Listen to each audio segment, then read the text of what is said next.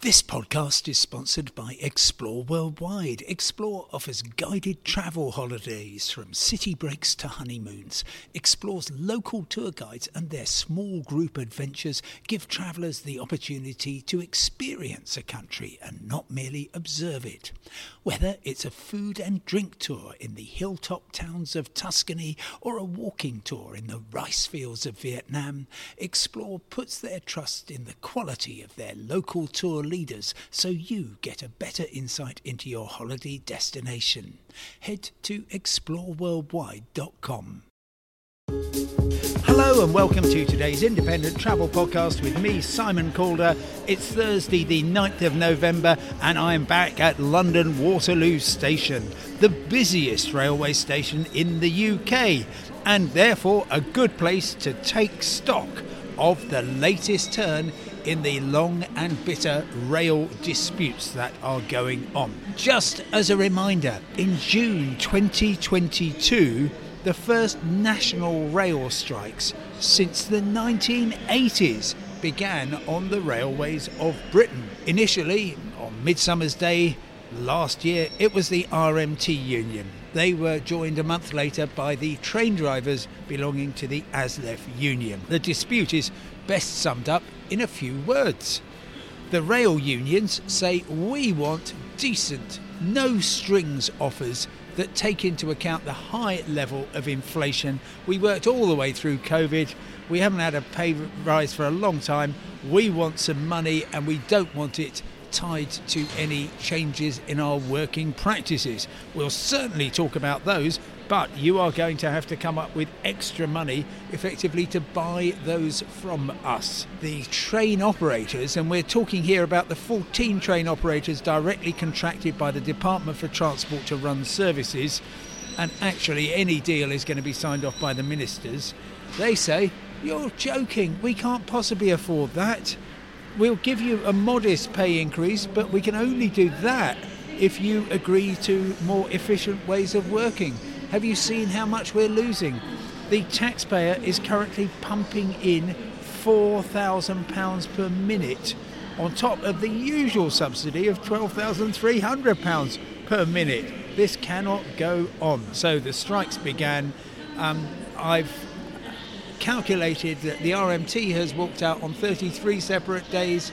The ASLEF train drivers union is currently up to 14. So at last something has changed.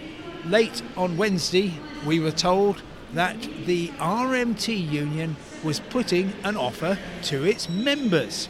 We don't know exactly the details, but I think we can be pretty sure it's a pay rise of between 4 and 5%. And there's going to be a bit of uplift for the lowest paid workers. But what's different is that this does not have any conditions attached. The idea is if members vote to accept it in a referendum, then there will be an end to the current strike mandate. Talks will then begin early next year and look at, well, the years to come and what changes need to be made.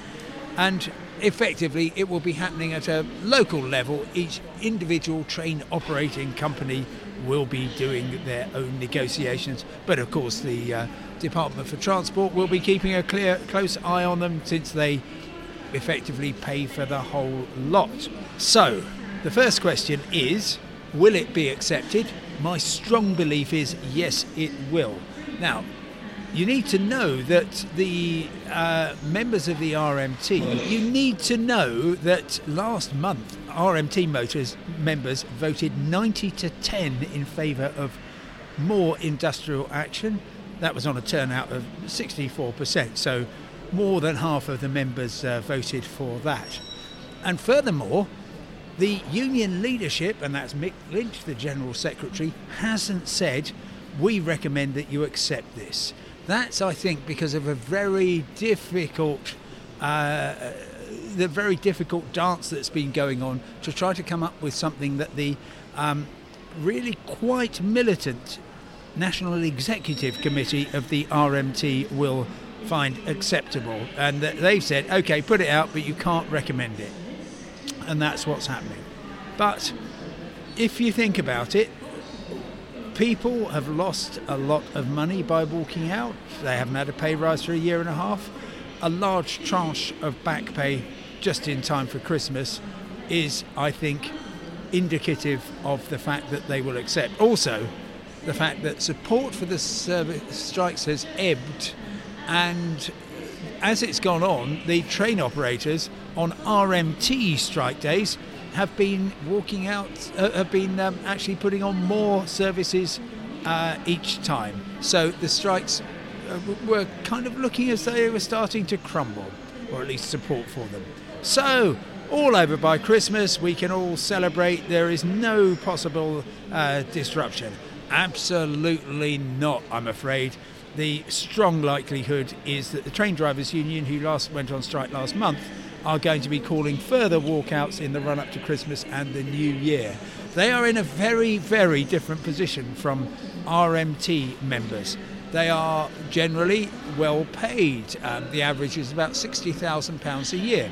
That means that it won't be such a blow to them if they lose a day's pay. Yes, they'll lose more money, but arguably they will be able more to afford it. They've also been on strike for fewer days. But I think that they will be walking out in a kind of remember we are here sort of way. Talking to the General Secretary, Mick Whelan, he says that you could well have a change of government before this dispute ends.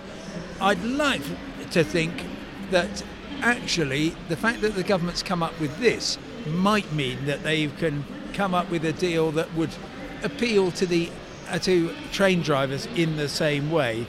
But, well, they know that their industrial muscle is much stronger than the RMTs.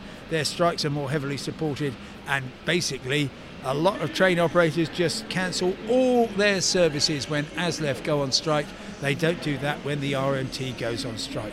So we shall watch and wait, and meanwhile I shall wish you well on your journey this day and across the weekend, wherever you are going, and I hope it's on time and fun. Thanks for listening. Goodbye.